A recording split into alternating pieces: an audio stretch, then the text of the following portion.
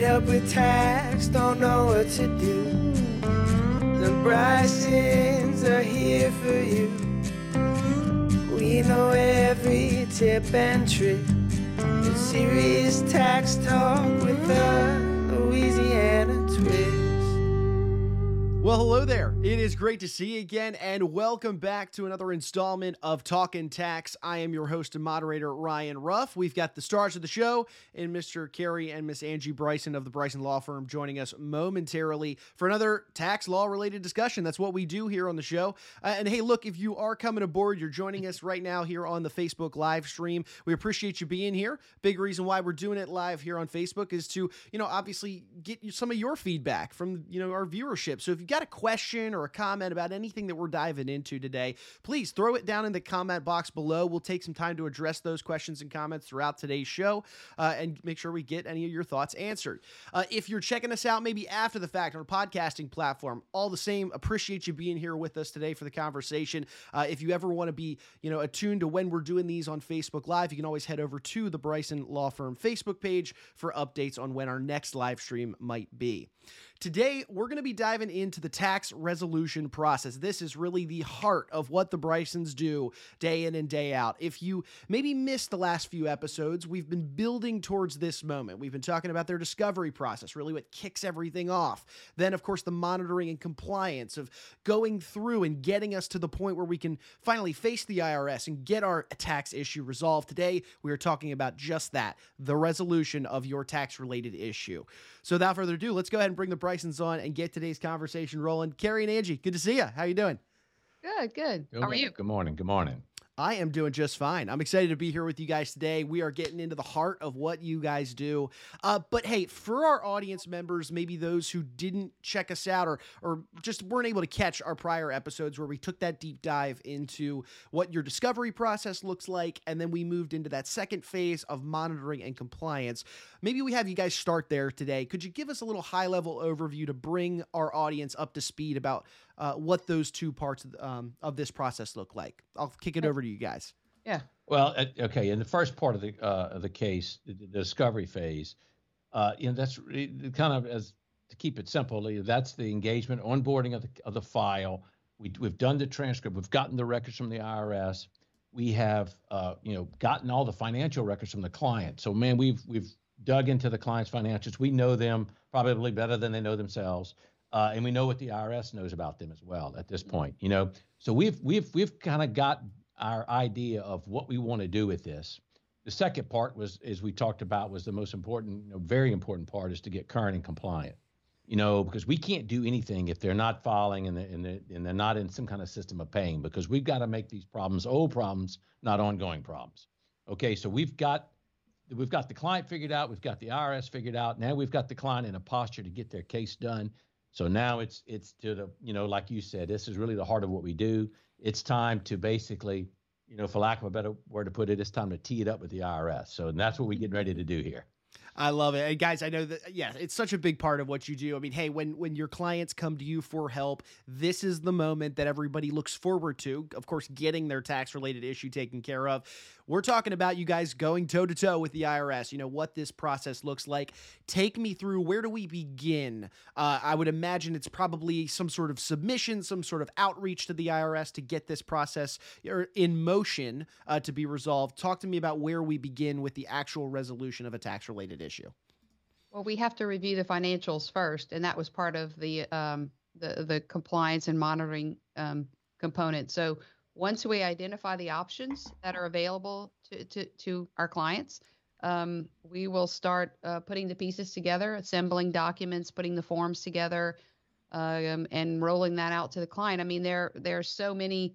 Kerry and I talked about it this morning. There are so many options in the IRS world. I mean, like if this page has 10 things on it, and so one of the things that I think we're best at is taking a holistic approach towards resolving the tax issues. By that I mean, there is no cookie cutter solution for what could be a good solution for me may not be a good one for Ryan. So it's very important that you get good advice with regard to what your options are, And, we may put together an installment agreement if you're a payment plan. We may say, hey, look, why don't we voluntarily pay towards these tax periods for a while and let some statutes run and those expire on some of the other periods.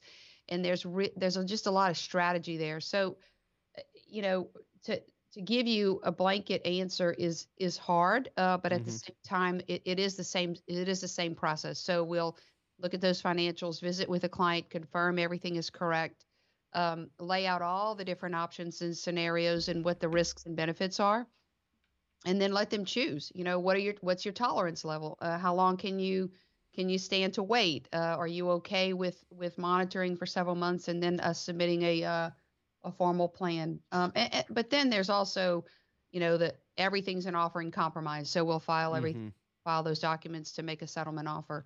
That's really it, kind of in a nutshell. Lots of questions that go with that. Well, I mean, I would add to, to this, each one of the different options has different bureaucratic red tape that you got to go through. They got certain form. You got to use a certain form for the offer. You got to use a certain form for the installment agreement. You got to do this. Even a full pay, which sounds so simple. You're going to write a check, but you know what? To write a check and get it into the IRS and get it credited appropriately and get the lien removed requires a certain form and certain process and certain procedures to go through to make sure it all happens that way. So and the problem is not the problem, the good thing to have, but what I think what Angie was alluding to is that, not every client is going to say, okay, we're doing a installment agreement. Well, we're going to do an installment agreement. We're also going to do a penalty abatement. We're also going to do, this evaluation. So there's other things that we've been doing. Not one thing applies. Usually more than one thing applies. So we're doing a bunch of different things. And what I tell people, and what I guess will be good for this podcast, because a lot of these people, are going to try this themselves.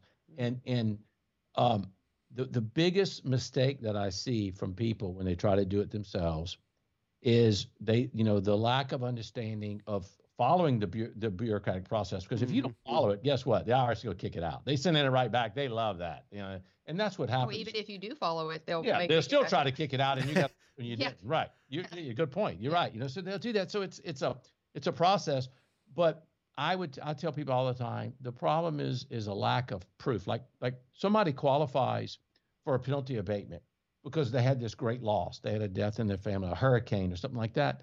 But so they just allege it. Oh, well, the hurricane came through and I didn't do it, or my spouse lost his job but they don't take the extra step to prove that their spouse lost a job or that they were in the hospital for 4 months and get the medical records. It's the lack of proof and the understanding of how to prove an argument, is kind of the biggest issue that I see, for people that really try to do it themselves. And of course, if we're going to do it, we're going to prove the case. So we've spent 30 plus years proving a case, proving cases. So it's and that's why it takes us that extra effort to get it, because, our submissions, when they go to the IRS, I love them because they're thick and they're meaty and I know the bureaucrat looking at it is not wanting to go through all that anyway. So I get some joy out of that just myself. But anyway, so that would be, I'd say, the process of getting it all together, getting the plan and knowing how to implement each element of the plan to the fullest, and which is in the best interest of the client.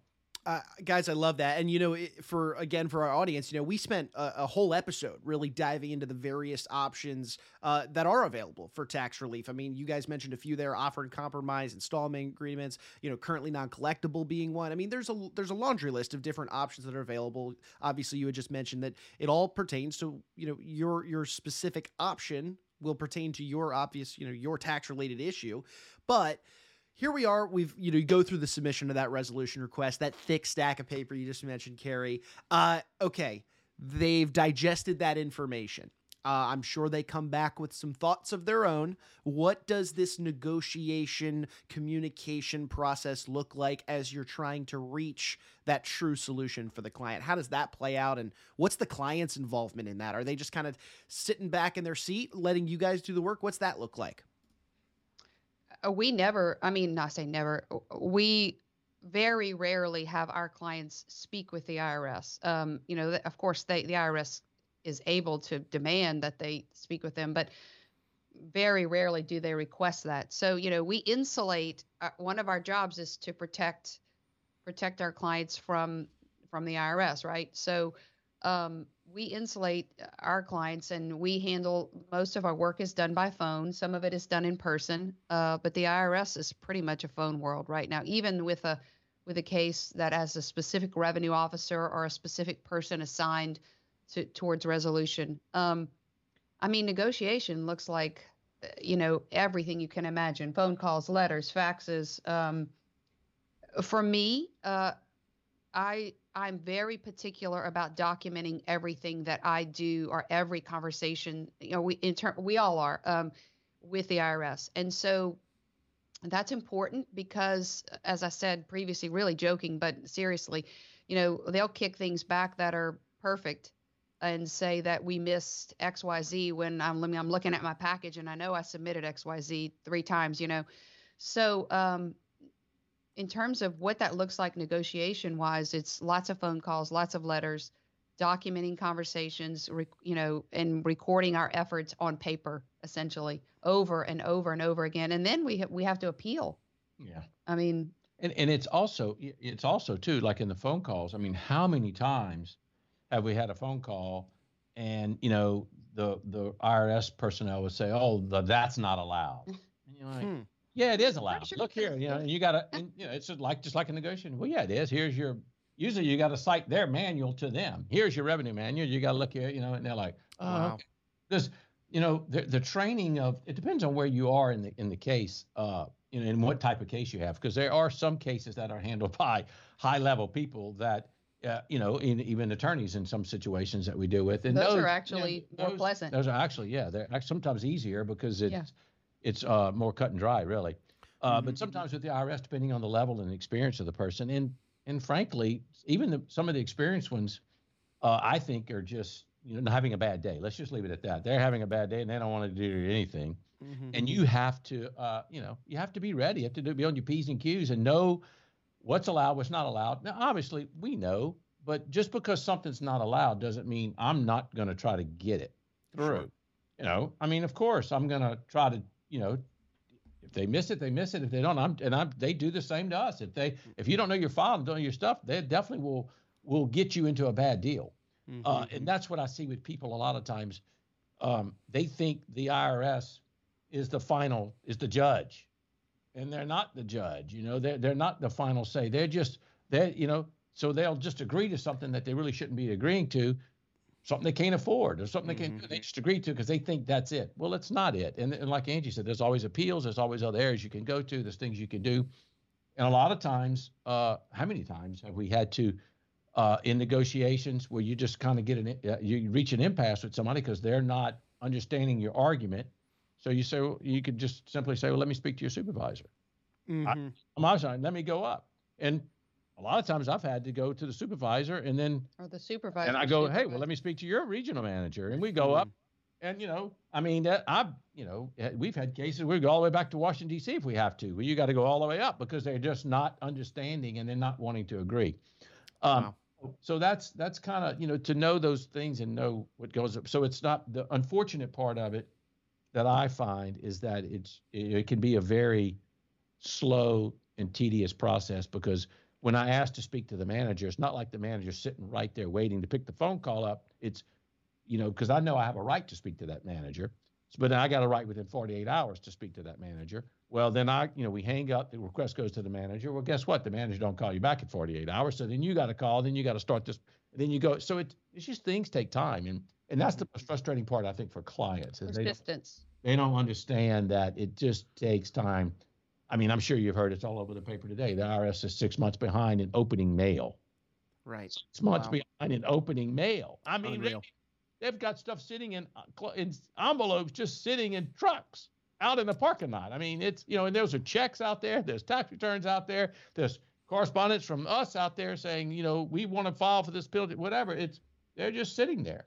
Wow. Well, Carrie, I'm glad you brought up that idea of just a slow timeline because I know we've touched on this in past episodes, but I feel like it's worth clarifying again for our audience is during this process of negotiation, right? And that timeline's getting stretched out. Your client's thinking, okay, I've done my part. I sought help with the Brysons. We've got this in motion. Maybe they've had penalties that have been tacked on during the process of them not filing or whatever their circumstances is.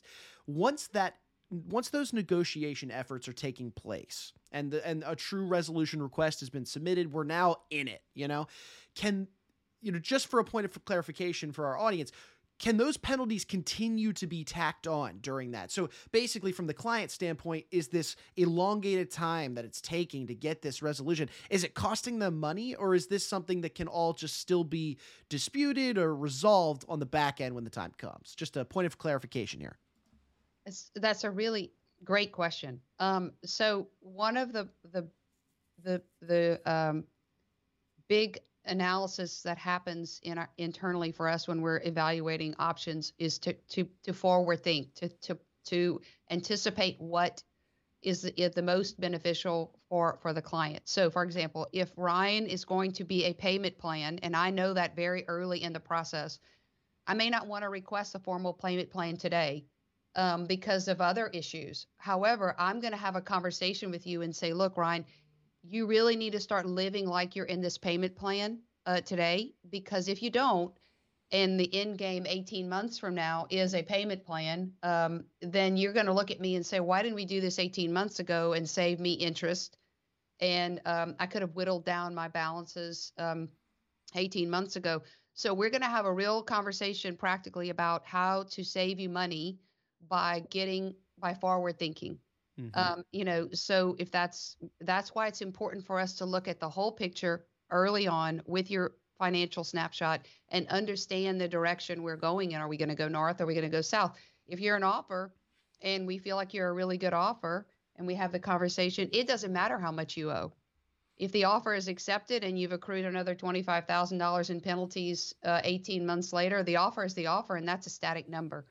So I'll tell you that, and the risk is that it gets denied, and that you do have those penalties there, and the analysis happens early on in our relationship. So it's a great question, but it's important to forward think. The point is that your question should be analyzed in every case, in every situation, because yes, you are, and that's one of my most frustrating experiences in this practice is knowing that there's scammers out there that advertise, and they do that, and all they do is they get the clients, they get them. I dealt with one yesterday. I had a client, and he had 5 years ago, he hired one of these scam companies out there, paid him a bunch of money. They filed an offer in compromise and completely wrecked his case.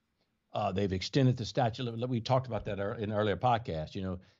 One of the worst things you can do is file an offer in compromise if it's junk, and there's so much junk that gets out there, and because it extends the statute of limitations, it increases the penalties and interest, just like Angie was just talking about. So right. It's really a bad thing to do in your case. Happens all the time because people, those offers are really hard to get, and they take an extremely long time. I mean, we're talking 18 months from filing to getting this thing resolved. That's a long time. Yeah, absolutely. You got to understand. Yeah, it's a great deal when you settle your case for pennies on the dollar, but you better understand that, and have a really, really good shot of selling that case. It's not automatic. Yeah. It's not a fill out a form and have it done.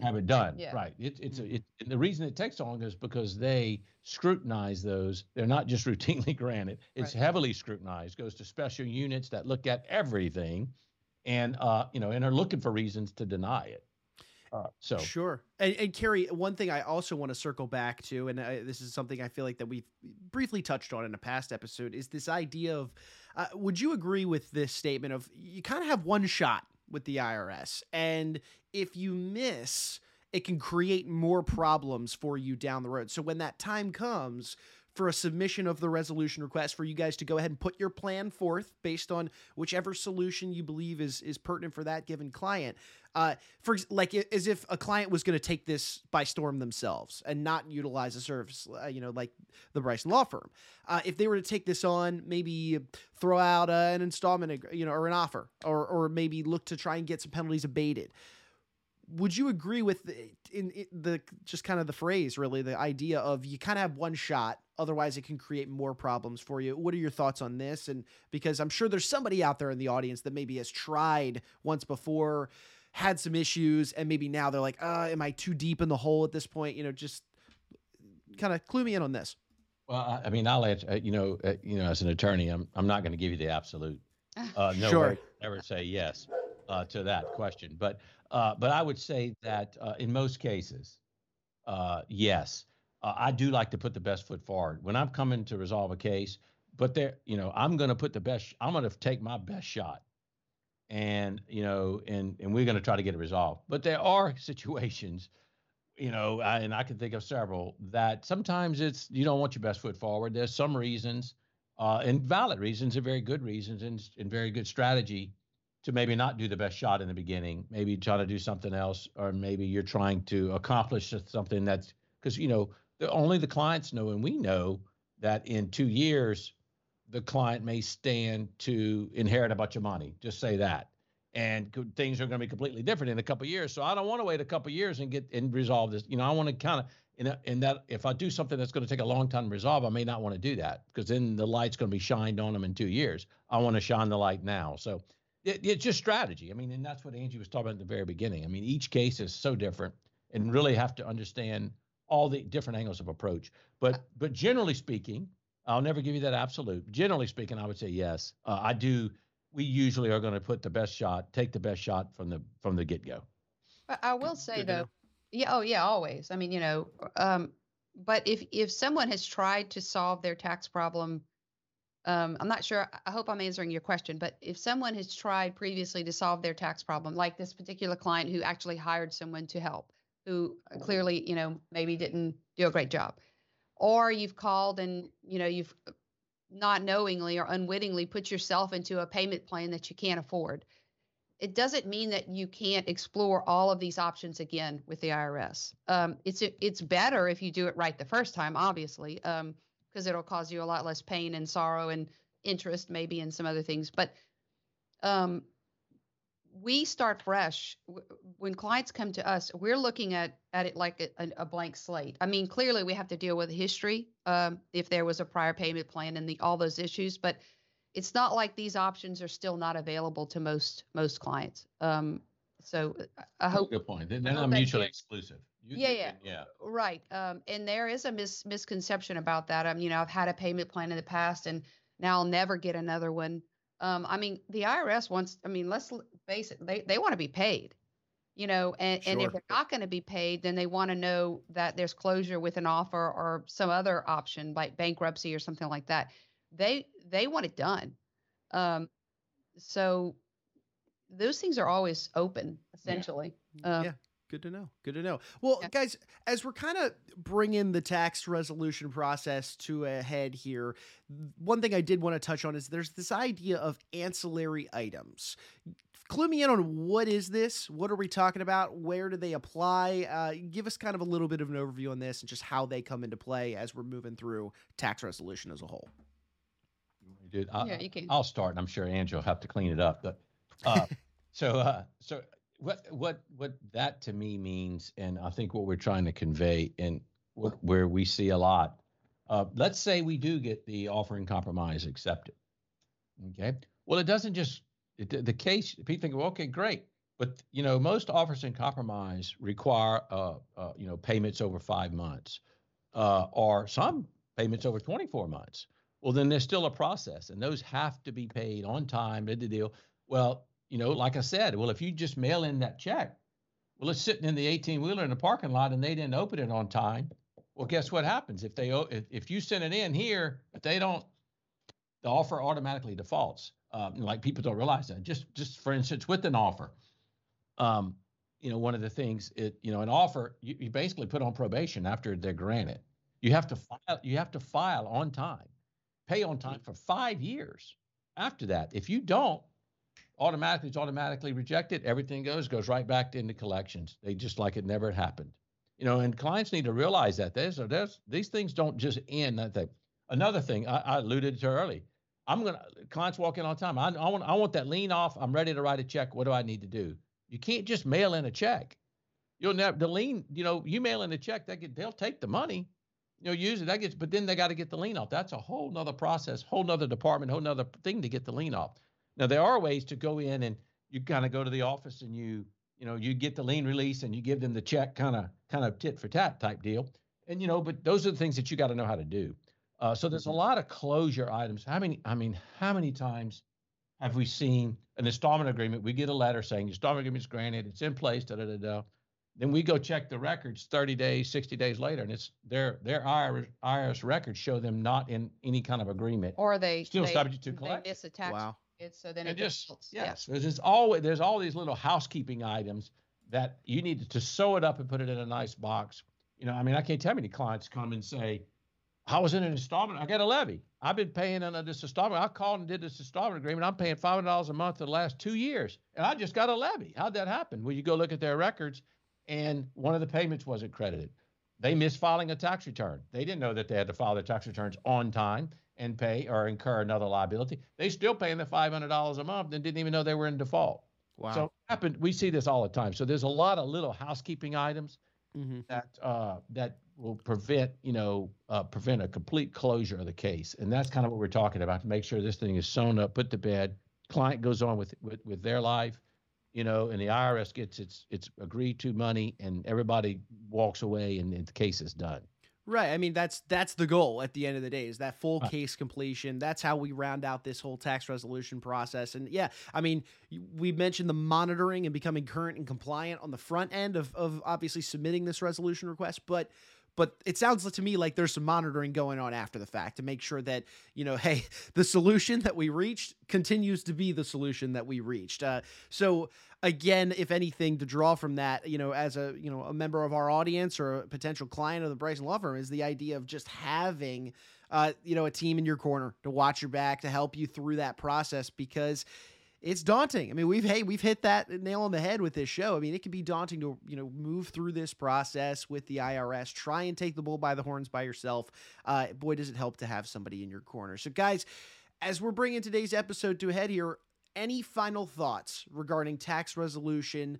Anything else you want to leave our audience with? Maybe something to consider for themselves should they maybe find themselves in their own tax-related issue at the moment? Do something. Yeah. We do it. We say it every time. I think my big takeaway from this would be that there's not a one size fits all solution really for anyone. Because everybody's got some moving parts and it's a distinct financial situation. Everybody's life is different, clearly. That for me, that's the big takeaway. I don't know about Carrie, but yeah, I'll go back to my soapbox, and I've said this so many times. Do something, but do not. Right thing. Yeah. But do not call those scammers, and do not do that. They'll take you. Get you a reputable, lawyer, local tax lawyer that knows what he's doing, that's done this before. Everybody knows. You Google them and you find out everything about everybody. Check them out. Make sure you're comfortable with it, because you're going to spend some time and money with these people. Sure. They're going to become a part of your family. And if you don't want to be a part of that family, don't retain them, because you're going to. If their attitude is, that, because you're going to spend some time with these people. These cases are usually, not that quick as they should be, because of the IRS, really. But so I would say, do something, get your ducks in a row, understand what you're doing, and move. Putting your head in the sand and continuing to not file or continue not knowing is not going to help, because penalties and interest are going to go. And, just so we talked about that interest, but then I'll remind people, interest is not abatable unless you can prove the IRS did something to increase the amount of the interest, which I've been doing this for 30 years and I've never been able to do that. Twice, it is impossible to do that. It has to be, it's rare that you can be able to show that. So your interest is going to continue. Now, penalties, yeah, they're abatable and they have to have reasons, and we could do that. But still, the IRS is not a great creditor. They're not, so let's super creditor. Yeah, let's take care of this. Take care of it. Do something. It's time to fix it. They're all fixable problems. I have not had a problem that we couldn't fix. I love that. Guys, thank you so much for taking some time out of your day. You got a business to run. You got a lot of clients to help work through their tax related issues, and we appreciate you being here on the show to kind of walk through what that resolution process looks like. And I'm looking forward to having you guys back, getting into another discussion here soon. Thank you. Thank you.